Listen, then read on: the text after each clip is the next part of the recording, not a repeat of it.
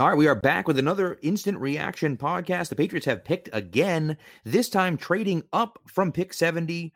They traded, pick 71 and pick 98 for pick number 60 and 129. They traded that to Baltimore.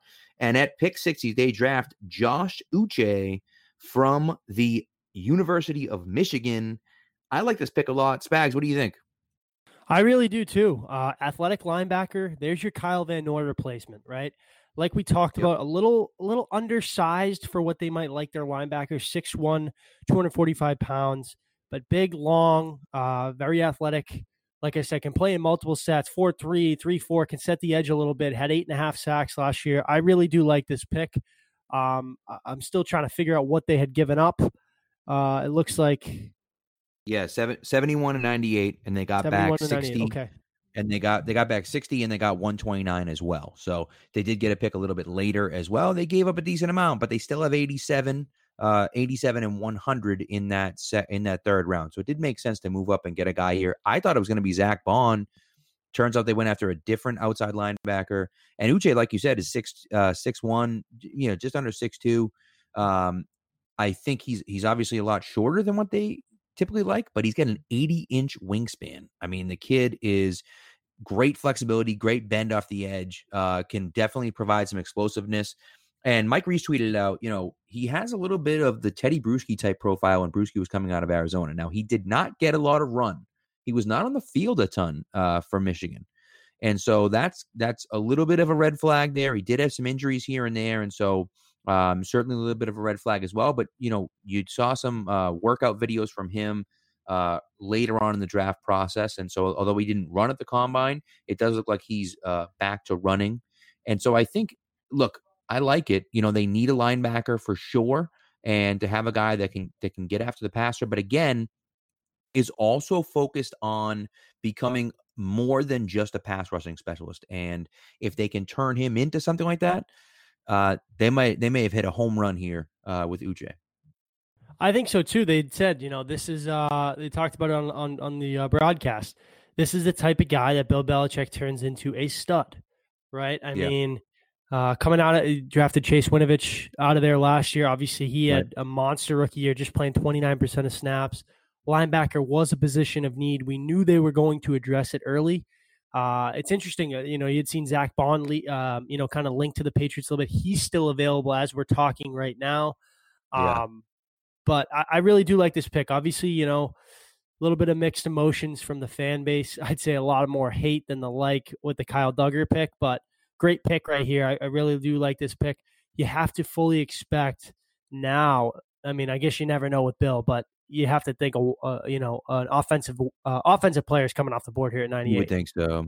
Yeah, you would think so. 87 is the next pick they got, and I would be very surprised if you didn't look at 87 and say, it's going to be a tight end or a wide receiver. It just seems to make too much sense. And I had said, before they had the 5 picks, they weren't drafting 5 guys. They weren't. And so in this case, obviously they trade up, they move 2 of those picks, and they get a guy that they like.